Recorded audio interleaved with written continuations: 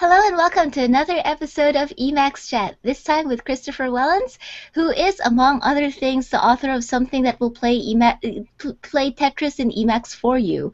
Uh, so, hello Christopher, thank you for joining us. Hello? Yes, okay, so I initially reached out to you because I read your blog post about foreign function interfaces and all those other things. And then I realized you're the same guy who put together skewer mode and other really, really cool interactive ways to use Emacs. But before we dig into how you got into Emacs and all the interesting things that you do with it, can you tell us a little bit about who you are outside of Emacs? I'm your typical computer geek, I guess. I've been using Emacs for 9 years, but that's not outside of Emacs. Um, I run regularly. So I'm a runner. I'm out there 3 days a week. I like computer games. I like reading, um, and I spend a lot of time watching YouTube videos. Actually, that's sort of a big hobby. Is I find these long half an hour long clips of series of mostly people playing video games. So instead of playing games myself, I watch people play games, as I can a lot of time I can do my own thing while they're doing that. So it's almost like multitasking that way. Yeah, yeah, and then you get all the benefits of the funny moments of the games without having to do any of the hard work. And Yeah. I noticed on your blog that you also make computer games like roguelikes. So Occasionally, I like participating in the 7-day roguelike contest every year. It's a fun thing to do for a week. I like the constraints that I only have to worry about it for a week, and then I get to forget about it after that. so a lot of fun interests. So you mentioned that you started Emacs just 9 years ago, which is Yes. pretty amazing. How did you get into it? So I was on an internship in college at the time, and I was getting a lot more serious about programming. I've been programming for 19 years now, since I was a little kid. So doing an internship. I was getting serious about it, and up until that point, I'd just been using Kwrite and some basic stuff. And I'd read probably something about Richard Stallman and probably Steve Yegge, some of his Lisp essays, and uh, I decided, oh, I should look into this Emacs thing, and that's what ended up happening. And I installed it and read the manual and was reading all this material. I got one of those O'Reilly Emacs books, and I read Oh that, yeah. and just kind of gradually built up from that point. It Mhm. became my only text editor quickly.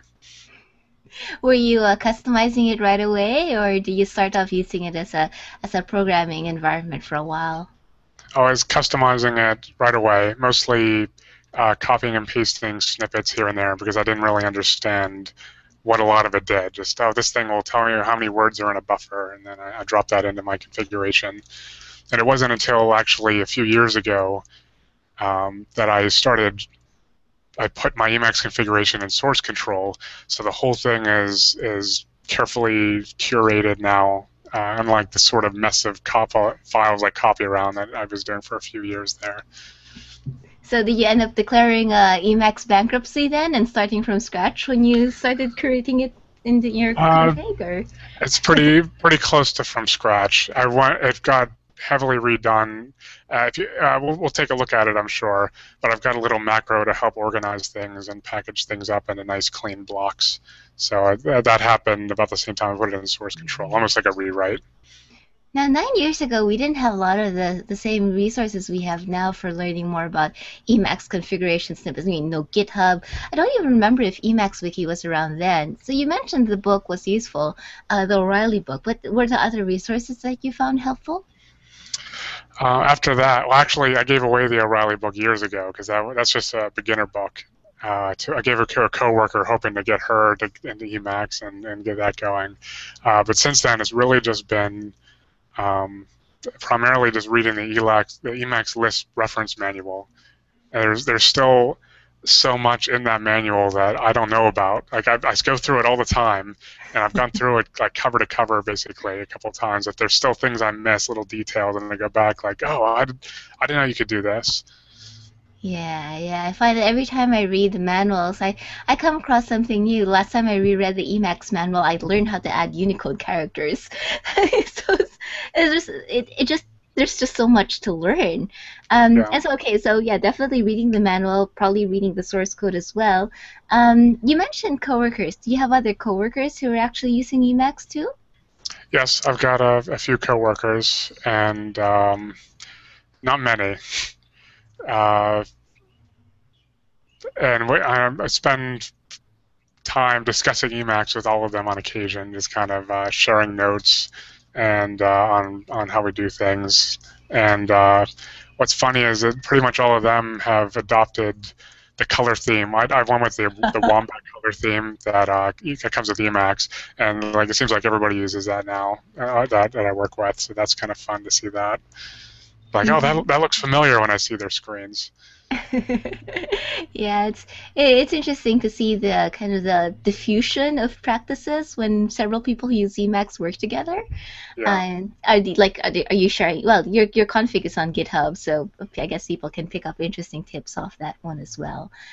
Okay, so you chat with other people, you learn from books, learn from source code, and this all of that the hacking that you've been doing around building web servers and other interactive services. You actually even put together something that can talk to inferior Emacs processes, so running Emacs within Emacs or Oh, something of the sort. that was a project for just a couple weeks ago. I didn't even announce it yet at this Oops. point. So I was looking No, through your GitHub that's fine. repositories. It looked funny.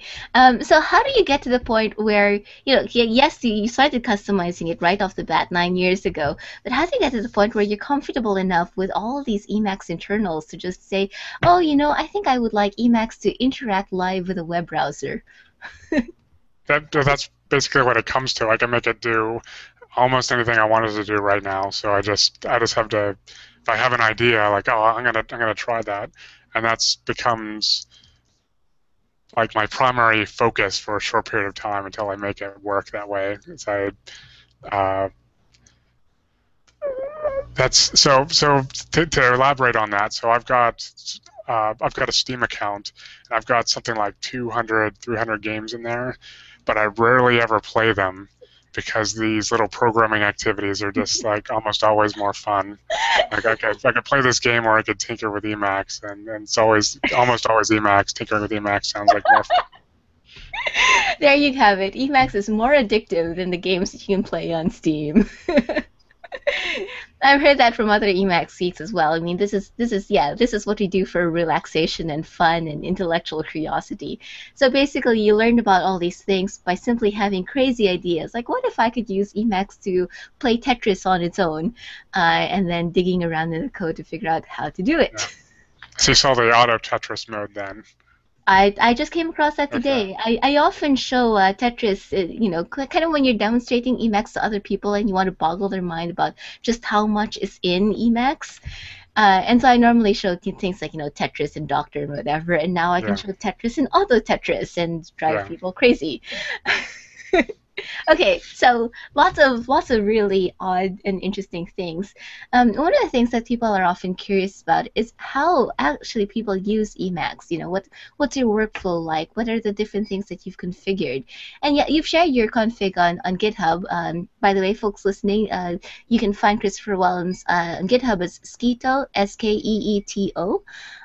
But would you like to take us through some of the, I guess, the highlights of your config, particularly interesting snippets that you like using? Sure. Should I switch to my screencast here then? Mm-hmm. All right. And folks, while he's doing that, you can ask questions by submitting them through the Q&A app or adding them to the event page. Or if you're an IRC, there's an Emacs-chat channel on Freenode. Okay, so you've got stuff. So that's actually my server log, which I'll show off soon. All right, so here is my init file. So you can see that okay? Yep, I can see that just fine. So something that'll stand out pretty quick is, so if I come down a little bit, so I've got this with package Mm-hmm. macro here. You'll see that show up over and over again. And This is something I wrote myself, and there are a bunch of different versions. Everybody's kind of written their own little version of this because there isn't an official one at this point. Um, and it sort of groups related configuration options together into a block. So instead of having all this loose stuff just kind of dumped in, I can say everything related to Uniquify goes in this block. Everything related to eShell is going to go in this block right here. And I don't have to list any of the packages. So I use ELPA and MELPA. So I don't have to list any of those packages explicitly. As long if I just mention it here in this with package, it'll automatically get installed when Emacs starts if it's not already installed. I should do that. I'm currently using use package by John Wigley, but it doesn't do the installs. So Okay. this will actually, mean it always happens. Yeah. I think use packages like it is another one of these macros that's like somebody else has written, and Yeah. there are a few of them out there. I've got some. Mine's kind of cryptic. Like if you look at this entry here, I've got this this asterisk. So this says. So up here, the ones without the asterisk are lazily loaded. So these are only it lets Emacs load them with the auto load as late as possible. With this one with the asterisks. Or force loaded, so this will always, like Uniquify, I don't want to wait for something to happen for that to load. I want that just to load right away so that it's active. So it's got a little asterisk on it. Same with winter mode, which with winter mode, you can hop up with arrow keys back and forth between buffers. I like doing that. Yeah. And then there are asterisks on other things, and it has to do with auto loads, and it's pretty cryptic, but it's really useful for me. That's why I haven't really put this out there for other people to use because it's not friendly yet. And sometimes you have asterisk after the package name. What? Yeah, that's what I'm saying. So that's something that changed with package.el. Yeah. And the latest changes is it used to create a secondary package called with the same name but dash auto loads, and there's this really cool trick where you could require the auto loads package, and you could do some configuration lazily, and it was a nice trick, but they got rid of that. There's no longer this auto loads package that's generated, so I had to modify my with package macro so that it has the same effect. And to do that, I have this little asterisk on the package names, and I want that effect. So in this case, I wanted to make sure I load the auto loads with Markdown mode, something like that. So that way, when any of these patterns are opened, it'll get set in Markdown mode because Markdown mode, the auto loads has already been set. It's something like that. I can't remember the details right now. Cool. I might give that a try. Other than that, there's not too much special in here. Just a bunch of things that I like to use. Like I've got right here, I can quickly look up Java documentation. I've got that bound to Control-HJ. So normally you can look up documentation with Control-HF, so I can look up Emacs stuff. Or I can do this, and I can look up, let's say I want to look up an array list. So I do this, and I'll pop it open on the browser here. That's really neat. And these are all the different packages that have been loaded into this quick jump stuff. And what makes this really work well is Java's JavaDoc is ubiquitous. Like all these packages have JavaDoc packages made, so it's easy. So documentation's in this nice clean format that I can jump to anywhere. So I can jump into the Lombok documentation that's installed locally on my machine by this process. Yeah, that's good stuff. I often find myself ending up Googling for all all these details, but it's nice to have that just a quick keyboard shortcut away. Yeah. Multiple cursors is one of those things that I know I should be using because I hear it's super awesome, but I haven't quite gotten my mind wrapped around it yet. Yeah. I mean, you can do this and modify all this stuff at once. I love that. That's really fun. I use that. And it's actually replaced. Normally, I would do stuff like that with a macro. Write a little macro that does this. I say, so I want to make the same mess. and then That's I awesome. do it like that. But multiple Yeah, yeah, cursors, yeah, that's so much more comfortable most of the time. That yeah. oops, Okay. You just yeah, gotta get the hang of it. That's awesome. yeah, yeah. But that's not mine, of course. Yeah, yeah. So something I did want to show was impatient mode, since I was asked about specifically. So if you visit in your web browser, um, I put the URL in the comments for the event so people can find that too. But there is. zeus.nullprogram.com/8080, and I should check this myself. Make Okay. sure, yeah. So you'll see this here if you Yeah. visit it. And if you click on the scratch buffer, you'll see a copy of my scratch buffer here, and it even has syntax highlighting. Oh, that's awesome. Huh. Wow. Uh, how have you used this? What have you used it for? So if I need to share my screen with somebody remotely, this Yeah. is easier than going through a normal kind of screen sharing session like I'm doing right this minute. I can just uh, I can say visit and turn on impatient mode, sorry, in a Yeah. buffer just like this. It's already turned on here, and then give them that URL, and they can visit that from their browser and watch what I'm doing. It's really useful if I pop up like an e-shell like this, Yeah. and I can uh, go into I can run a shell here and share that too. If Huh. I were to like turn on impatient mode in this buffer, now you'd be able to visit this and see this buffer. Wow. What are the chances you actually are you building any two-way communication into this at some point? Nope, it's just one way. And this was actually a collaboration between me and Brian Taylor. So it's a coworker and friend of mine. Huh. That's It's pretty a, cool. it's built on the same web server, which I call simple HTTPD. It's the same one that Skewer uses. So any time I'm doing something with Emacs that involves the web, it's using my little web server. Huh. I should try that too. It looks like you've put it to all sorts of really good uses. So you already have a video demoing Skewer, which allows you to easily interact with the JavaScript in a browser. Yeah. But this is pretty darn cool too. Okay. So there's that. So and there's impatient mode and skewer. So FFI is foreign functions. How are you using that? I mean, I saw your blog post demonstrating it, but I was curious about the practical applications that you were exploring. So that kind of hit a wall a little bit as Hmm. it gets complicated pretty quickly. So one problem I was having, I wanted like I don't really have any real practical uses for it yet. Okay. I thought maybe I could run a GTK window and run a little graphical system that way. But if anybody who uses Linux and has launched GTK applications from a terminal knows that they're really noisy. It spits out lots of debugging messages, and that's actually because I haven't made it robust enough. Those messages are actually interfering with my communication with Emacs because it goes Mm. through a pseudo terminal, and error messages and standard messages get piped into the same pipe because of that, and it gets in the way.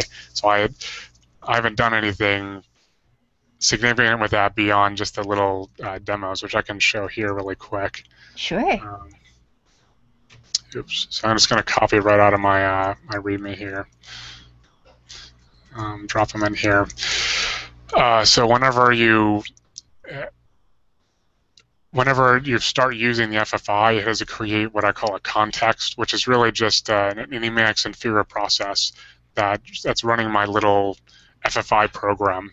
And it's really simple. It's a stack machine that I can send strings and basic values to. So I can say, in this case, I've got sran, so I say um, here's my function name, here's the function signature, and it can push all these values onto the stack and then pop the values off, and I get them in Emacs.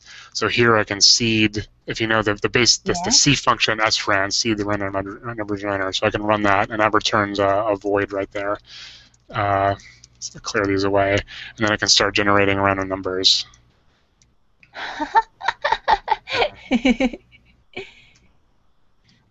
Wow. Sorry, you said FFI call communicates with sorry, you say an inferior Emacs process or It's an inferior process. So if inferior I process? go, um, so if I hop into here, so you see this glue program, FFI Yeah. glue. So it's just a Ah, C++ I see. program that's linked with libFFI, this right Yeah. here, and then it just drives libFFI through this really simple protocol that it Mm. chats with through a pseudo terminal to this program, or through a pipe, I guess I'm using. So it's just a pretty simple stack machine to make that work. So here's the switch for the quote-unquote bytecode that makes it up. So I can push different sizes of integers onto the stack. Yeah. And to create this little glue program right here, FFI glue. So that's what this runs in the background. Yeah, I was curious about because you mentioned you managed to get that to work as a package, and I was curious about how it all came together. So it's good to see that's how. If it was going to become a package, there's complications with how do Yeah. you handle that binary, Yeah, yeah. and that's something I resolved with Emacs QL or Emacs QL. I don't know how you pronounce that out loud. I never say it out loud. Uh, this Emacs SQL. I don't know if you saw that. If Yeah, you're yeah. looking at my, so Tell us about that. that runs a subprocess in the background, and then in order to make that work with SQLite out of the box as a package on Melpa, it actually ships with C source code, and it will attempt as best as it can to compile that when you install it. So it might take like a minute to install because it's going to run a C compiler synchronously to get that to work. So I can try to demonstrate it. Yeah. So I can make a database.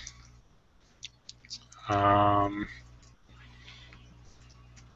so I'm going to call it. This is going to make a SQLite database. Yeah. Oops.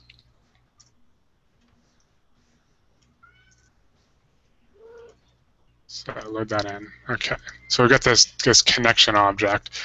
So this is using a really cool part of Emacs now. It came from Cadet called EIEIO, Mm-hmm. which I think is really clever. It's an object system that's like a lot like Common Lisp's class, Mm. and so these functions. There's also an ESQL MySQL, and then there's a PostgreSQL one, and actually two PostgreSQL drivers. So I can do this, and this would be a database name. So I've got a database on this system called testing. So it'll create this database object Yeah. that, thanks to EIEIO, will work with all the same, because they're generic functions, it'll work with all the same functions. So once you have this database object, you don't care what it is anymore. You can just use this same function, EMAXQL function, to make queries on it. So I can say create table like this. Oh, oh. So I've created a table called foo. I can insert values into it. Wow. And if you notice, this is an S expression syntax here. So instead of doing strings like you might normally say, Yeah, yeah. Yeah, yeah. like put it in a string, I build up these vectors of symbols, and this actually compiles into SQL expression. If I can demonstrate that. So I've got a, oops. Or first, let me finish this statement first. I can say, so I can insert myself in the database, and yeah, let me copy that. So here's the expression, and I can compile that right there to see Oh, what it looks like. So that's what it's going to compile to wow. whenever it Eh, gets inserted. that's cool. So then I can make queries on the database, and this is, oops. So It there it seemed, is. It comes out. yeah, it seemed to double quote the Chris, but I guess no. Yeah. Well, oh, so yeah, the extra quoting. So I'll go back to that. And this is something I'm not sure if I made the right choice on this. Mm-hmm. Anything that's not a number. Well, first, nil maps to null, so you get that direct mapping, and that feels really nice that way. So I can insert a null in the database just by making that nil right there. But anything that's not nil or a number will get printed into a string, and that whole value is inserted in the database. So I can demonstrate that. Um, let's say I had some kind of struct uh, like this. That was an object. I could put this object in the database Huh. under the name field, and it'll get printed. Really? And then if I do a select on that, you'll see the same object come back out. So indent that. So that's why you see the extra quoting down here. Is that because it printed the string Chris right here? I If I see. made that symbol like this, oops, I don't need to quote that because it's already quoted. Insert that into the table. Query this again and come back out of the symbol. Oh, oh, that's cool. In the I, same way, that I keep interrupting you. no, So no, if you no. see there, it I gets quoted interrupt you. differently. That's cool. What? So now I'm curious. What got you interested in building this in the first place? You know, is it just, maybe we should be able to do all these database things from Emacs Lisp itself, or were you working a project or something? It goes back to Lfeed, which is my web feed reader, Yeah. which I as even so skewer mode is probably my most used Emacs package right now in terms of popularity, number of people using it. But the most useful for me has been Lfeed.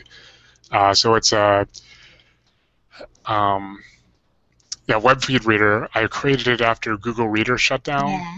and I wasn't happy with any of the alternatives. So I thought I could do better than all these, and I'll write my own. So that's what I ended up doing. So this thing here, I had to create and to touch on EmacsQL while that exists. Hmm. So I wrote this in August last year, and I wrote EmacsQL around the beginning of this year, the very end, around New Year's. And back in August when I wrote Lfeed, I needed a database to store all this stuff in. So if I clear this out, you're going to see just in the last 10 weeks, this is all the different stuff that all the different entries that I've read and looked at. So in the last 10 weeks, there have been 2,451.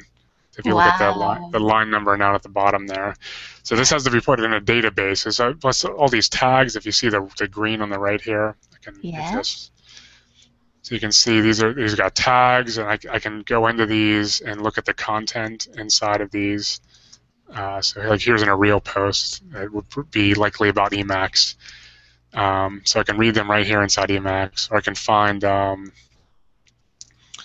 I saw in your screenshots you had images working in this too, so that's Oh really yeah. cool. If I pop down, one of these is going to have an image. There we go. So there's one. So this is my own blog, so I can read posts right here in Emacs. I just hit N and P just to go back and forth between posts here. And Ah, so that's where EmacsQL comes in. Is I needed a database to store all this information and efficiently index it. So if you look down at the bottom here, I press S, and I've got this filter. If you see, it says junk yeah, yeah. 10 weeks ago. I said week ago. I got an S, and then I start typing my blog name in. So it says live filtering what you see here. Wow. So let's say I want to see everything with the tag YouTube. So I can just do that, and that's all the YouTube stuff from the last 10 weeks. So I'll narrow it down to 4 weeks, or I can go back to 1 week, or I can say 1 day ago. Wow. I'd like to have that kind of quick browsing through something like my org data. So really cool stuff. Huh. Yes, so I needed a way to search this fast, and I ended up writing my own little database format, and I'm That's still like not satisfied. What was that? the definition of yak shaving right there. Yeah. Well, there's no database that's really suitable for this yet in Emacs. So that's why I struck out to write EmacsQL to try to provide this database so it would never have to be done again. And I started porting Lfeed to EmacsQL, but I haven't finished that yet. And I'm not sure if I really want to do that or not, but that's Mm. something that's possible in the future. So it sounds like you handle a fair bit of your life inside Emacs. Yeah. You read blogs, you work with web browsers and other things like that. What else do you do inside Emacs? How else has it taken over other things that you do? So I do email too. Yeah, So I can pop over here. I prefer not much as my email client. I've That's heard good. you've heard what? I've heard good things about it. What do you Yeah. like about it? I like so if you I'm afraid to like bring up email because I don't Yeah, want yeah, anything no, to no, come up. because people's That's config now, sorry, email addresses and whatever. yeah. This one I'm should be pretty much sure safe. I do. Yeah. Uh, so there are Huh. tags. If you notice, this looks pretty similar to LFeed. Yeah. So we got tags on the right there. So this actually inspired the interface for LFeed because I started using LFeed shortly after I started using Not Much. Mm-hmm. So I just like how fast searching is and how quickly everything works. It's really nice to use. I Especially did, with 12,741 messages that you have in it. Is yeah, that? and that goes back to about 2005. I like pretty much all my Wow. email. Hmm, maybe I should give it a try. I'm currently using News for handling mail, but not much does look very interesting. Yeah, Cool. Okay, so I you did. do mail. Sorry, go ahead. Oh, I did try MU4A. Yeah. If I'm saying it right, that's what it's called, right? Yeah, I have no idea how to Uh, pronounce things either. I tried that and I didn't. It wasn't as nice as Not Much. That's why I ended up going with Not Much. Mm-hmm. Okay. Uh, So you have mail. Your config mentioned that you use calc.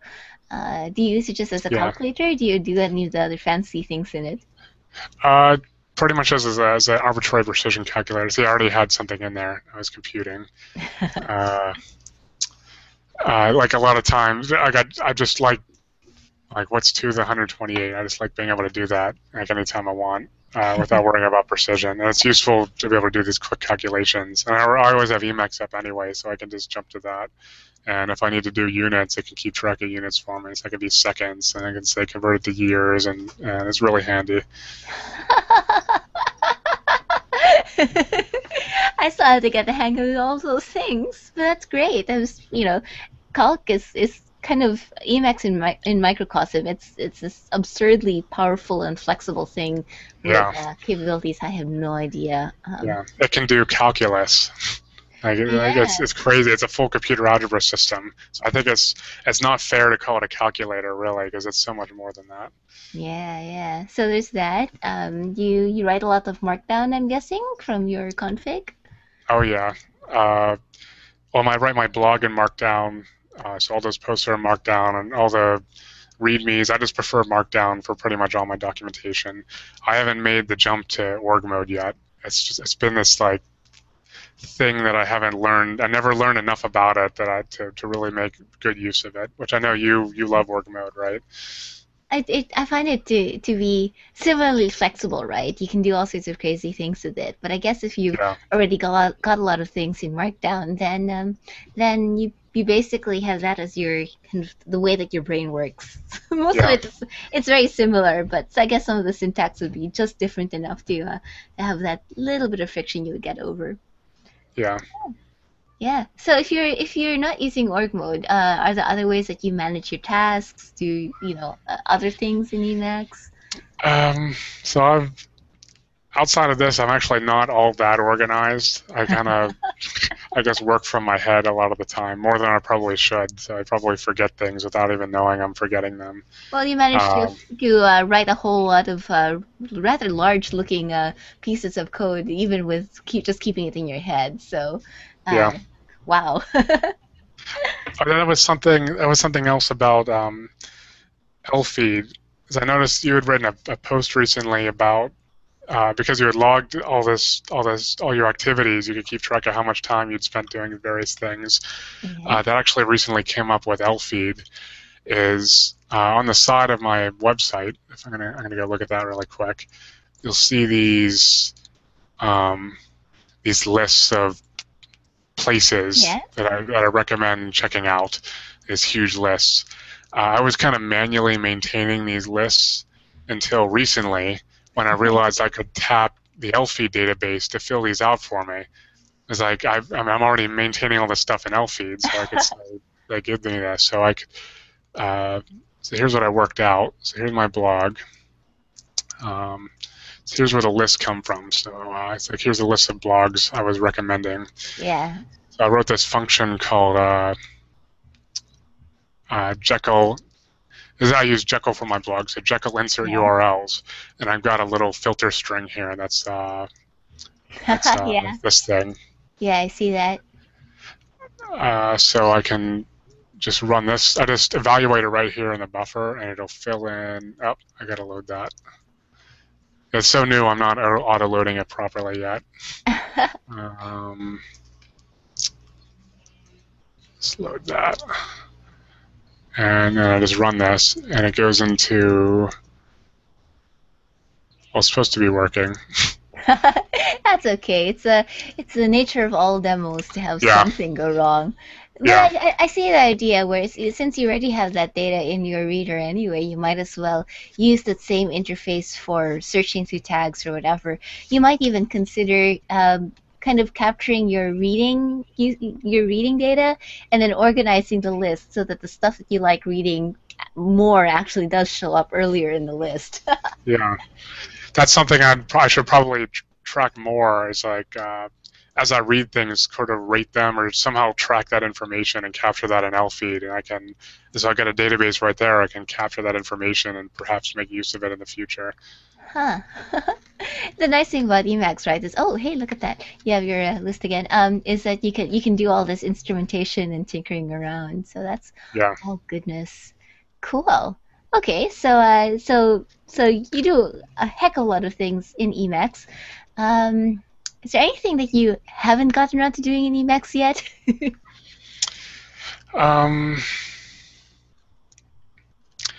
That's so there's a barrier for me to learn new programming languages. And this touches on skewer mode. Is Yeah. before I get into the language, I want to have a workflow set out in Emacs the way I like it, and that's how skewer came about. Is I need to learn JavaScript and web development, but I need to find some workflow in Emacs to make that work. And I looked at Swink.js, and it didn't quite do what I was looking for, and ended up writing skewer mode while I learned JavaScript to make that work. Sorry, let me see if I understand this correctly. You wanted to learn JavaScript, and so you developed something in Emacs to talk interactively using JavaScript to a browser, ending up writing however many lines of code that is in JavaScript, so it'll communicate with the Emacs process Yes. in order to learn JavaScript. Yes. That's part of learning it. It's a good exercise too, I That's think. totally awesome. I would have Yeah. expected, kind of like, you've been doing this for a while, you'd had like years of experience with JavaScript, and then you got really tired of having to do the round trip or whatever. But to have that kind of be your first step into this is really cool. Yeah. So I could good. I guess I could demonstrate some of that really quick with Yeah, how that sure. works. So here I say let's clear this out first. So kind of blank tab. I use Pentadactyl, by the way, so I can switch around tabs here and do commands. So I don't have I've got a Vim-like interface to my browser rather than an Emacs-like Yeah. interface. So anyway, I start out by saying run skewer, and what this will do is this launches a tab in the browser here, just a blank tab that's connected to Emacs. So if I pop into a JavaScript scratch buffer, so I've got a scratch buffer for basically every language. So you got scratch for Emacs Lisp. I hit Control Shift J. So I can actually launch. I actually just kind of wanted to do this. So there's a little keyboard thing, so you can see what I'm doing. So if I can just hit Control Shift S to jump to my scratch buffer, or if I want to go to JavaScript, I hit Control Shift D. I don't know why something else is conflicting, so I went with D. So I got a scratch buffer here, and I can write JavaScript expressions like 13 to the 2.1, And oh, I got another. Oh, that's my other computer actually. I was working on something and it's still connected. So let me kill that. So I can evaluate values here Yeah. and put them in the buffer. And there's also a REPL. Um, I love the profusion of REPLs that we've had, come out lately, right? Because you can just interact with all these different systems. yeah, that's that. I love live systems. Steve Yegi has a really well done essay about live systems and why they're powerful. So I recommend checking that out. You can probably find it on Google pretty quick. Um, Hmm. so this is connected to this tab right here, and to prove that, I can switch to my CSS scratch buffer, and I can uh, edit CSS live. So I can say I want the background to be red, and I I evaluate love that. just like I would Emacs Lisp or JavaScript. So I say Control X, Control E, and it evaluates that role. Holy cow. And then like, oh, I want some JavaScript in here, so I switch to an HTML buffer. I say skewer HTML insert selector. So I'm gonna insert the page. Uh, Wow. this part's a little bit crude, so I gotta add this really quick. So I haven't really refined this yet because it's got limited use. So say I want to add this heading to the page, um, and I can evaluate this H1 just like I would an expression. You can see it flash there on the screen, and there it goes. And if I decide, oh, I want an exclamation point, throw that on the end, and then I say, oh, you know what? I want this sans serif, and then I want, oh yeah, I want this to be white. And you can add rainbow mode to this, which is it's just somebody else's mode. It does this coloration too. I learned about that recently. Wow. How do you save the results afterwards? If you find you really like your code, you just Uh, write off for everything, or well, you could just save your buffers, but that yeah, might not be sufficient. So there's no way to really capture what's there right now. that's If I try to show off how this works, so I'm going to pop up. I want to pop up this. So I'm going to go to the inspector. Let's move this off to the side. Um, if you see these styles yeah, are showing up on the bottom here, so it's actually just kind of appending style sheets to the page to get everything done. I So see. here's the first one I did, here's the next one I did, Yeah, and the here's first. the last Mhm. one.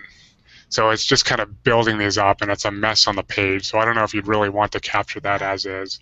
But it's good for experimentation, and I Yes. can see how that live workflow would be, really great for feedback. Because even the hassle of hitting refresh on a page after you change the CSS is just a Yes. little bit more friction.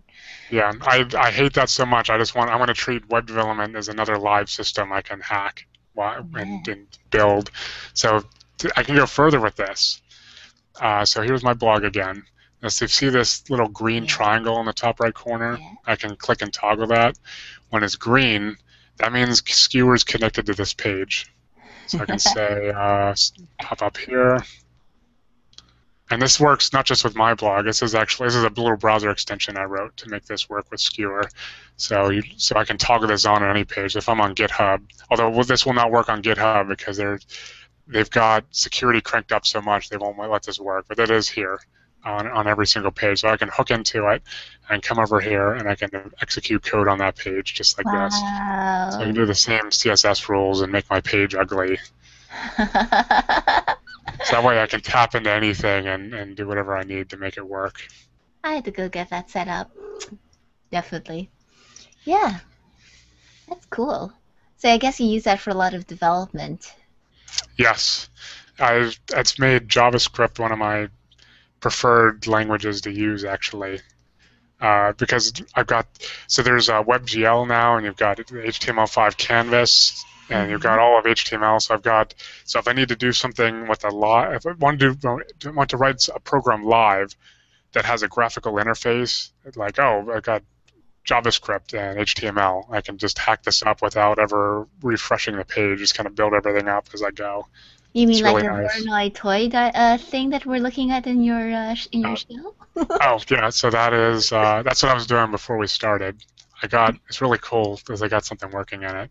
So this thing, if you're familiar with the Yeah. Voronoi diagram, so each color, it's each It's section here. This is everything that's closest to this particular yeah. vertex right here, and so that's the diagram. And my original idea with this was I could write. This is WebGL, by the way. Yeah. So I could write a shader that for each pixel on the screen would compare its distance to every vertex in the diagram and color itself appropriately. And the GPU should be really good at that. But I came up with an even better version that involves these three-dimensional cones and the depth buffer, and it's a lot faster. And so that's why I've got this up. But you can actually drag these around just like this. And this is it's actually a little slow on this machine because I'm using just the plain open source drivers at Debian chips, so it's not quite as fast as on a machine with like real video drivers.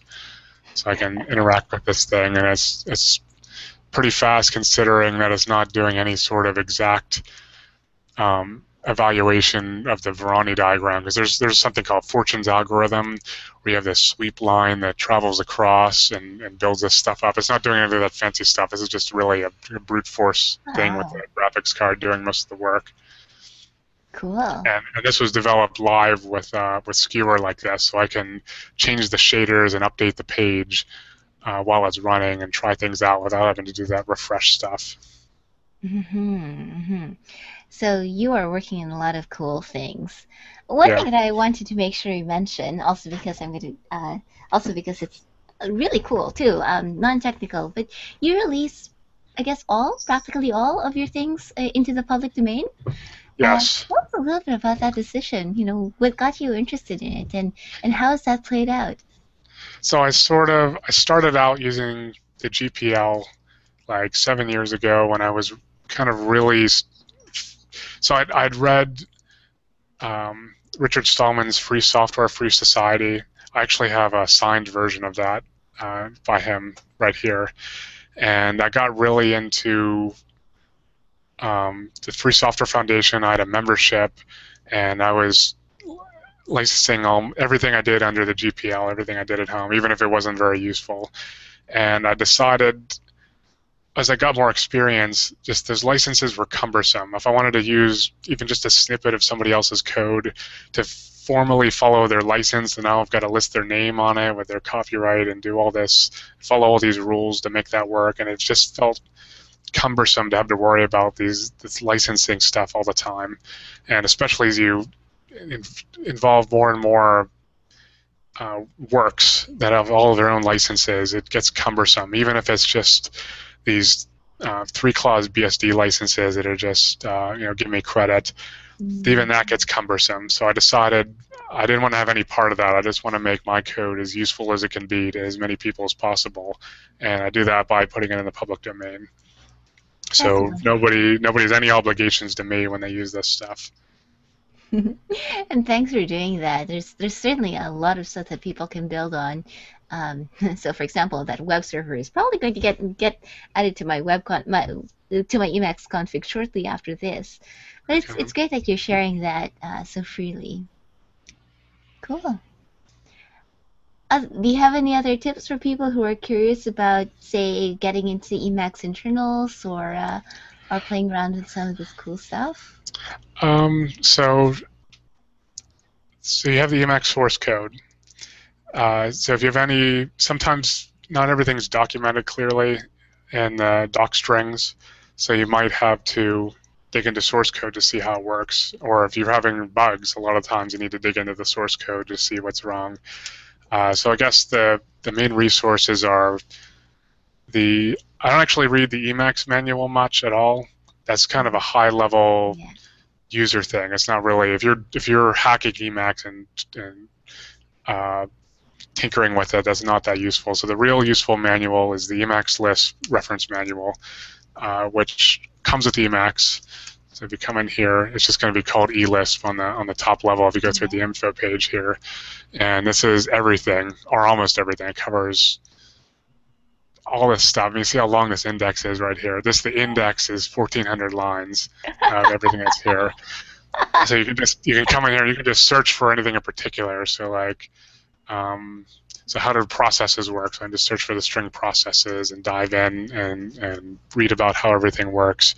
And there are lots of sections here that I have features that I'm unaware of, and I get surprised by all the time. So yeah, use the Emacs list reference to see what all Emacs can do, how you can hack it, and then occasionally you got to dig into the source code of Emacs itself just to see how things work. A recent example of that, in lfeed, there was a bug where somebody wanted to use X, so I think it's X get selection, so you get the latest keyboard selection, or clipboard selection.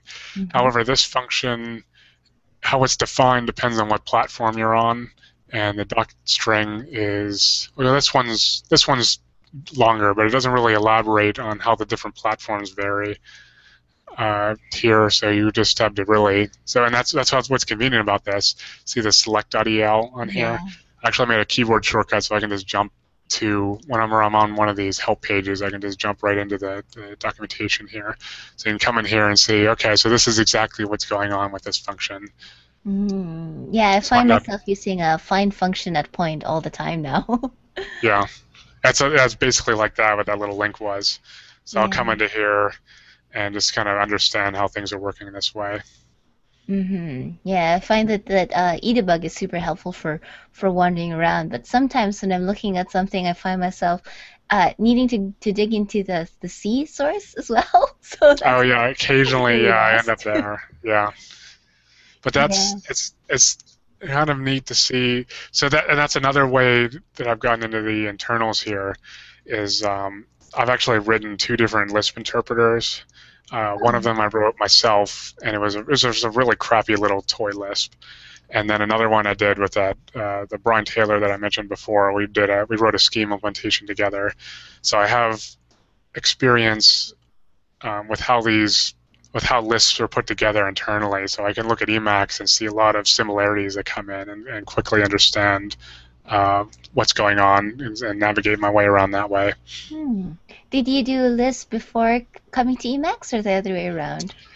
It's hard to say, as it might have been the Lisp that interests me, and so I got into Emacs initially. When I said 9 years ago when I got started, it was both Lisp and Emacs I was getting into at the same time. So I actually can't remember which one exactly came first. Yeah. They kind of came hand in hand that way. So when you hear people, like you might see online a question, how do I get into Common Lisp? Like one of the recommendations is like learn how to use Emacs, because that's where the most powerful Lisp editing features are right now. Oh, yeah, a lot of people are talking about, other editors like Lighttable or whatever, but yeah, I mean, Emacs makes sense as you customize everything, and a lot of people have built very interesting workflows on top of it. So yeah, thanks for sharing your workflow. It looks really cool. Yeah, thanks. Yeah. Wow. Well, that certainly gives me a lot of things to play around with after this. And I hope people listening, both live and afterwards, get to play around with all this stuff too. Thank you again so much for taking the time to share your workflow. Out of curiosity, so I'm doing these Emacs chat episodes as a way for people to get to know other people who use Emacs, how they're using it, what are some of the cool things they're working on. Is there anyone you'd like to see on one of these episodes? If I were to pick a name, I'd say Steve Purcell. Yeah? He's kind of the curator of Meltbot right now. Yeah. Which is super awesome. Yeah, absolutely. I'll reach out and see if he's interested. Okay, thank you so much. This feels like a witch hunt sort of thing. Like, give me a name, and you go onto them, and then they give you a name. Well, I find that, there's just simply no way to keep track of all the cool things that are going on in Emacs. I came across your blog, and that's great. And now I don't even remember. Are you on? You must be on Planet Emacs then, right? My blog, Yeah. I don't know. I don't know if it shows up there or not. Huh, maybe I should. Maybe I should. Maybe yeah, I should check because it's a great way to discover other people's blogs. And but sometimes there are people who are doing all sorts of cool stuff who don't show up there. So at least I'm glad we've had this chat, and I look Me too. forward to other people's workflows as well. And if you're listening and you have a cool Emacs story or demo, please feel free to reach out. You can find this stuff at emacslife.com or at sashachua.com. Emacs Life is probably easier to spell. And Christopher, where's the best place for people to find you? I guess my blog and on GitHub are the two ways. And my email address is easy to find, so you can email me, or you can, if it's related to one of my packages, you can just open an issue on GitHub, and I try to get to those pretty quick. Although I've got a few hanging issues that are kind of unresolved right now, but I try to get to them fast. Yeah, GitHub's really been great for discovering interesting Emacs packages, configuration, all sorts of things. So Yeah. that's good. So that's nullprogram.com and github.com/skeeto, Skeeto. Yep. All right. Thanks everyone for listening in. I'm going to end the broadcast here. You can find the recording on the Google Plus events page, and it will also be available at emacslife.com eventually once we get this, the page and the transcript and all sorts of other good things sorted out.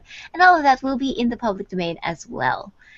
Yeah. So I hope I get all that like usual license terms right or whatever. Anyway, so I will just copy whatever Chris is already using. Okay, folks, thanks for listening. I'm going to click on Stop Broadcast now. Have fun. See you next time, which is actually tomorrow. But that one's not on Google Hangout on air. Anyways, I can stop rambling. Bye.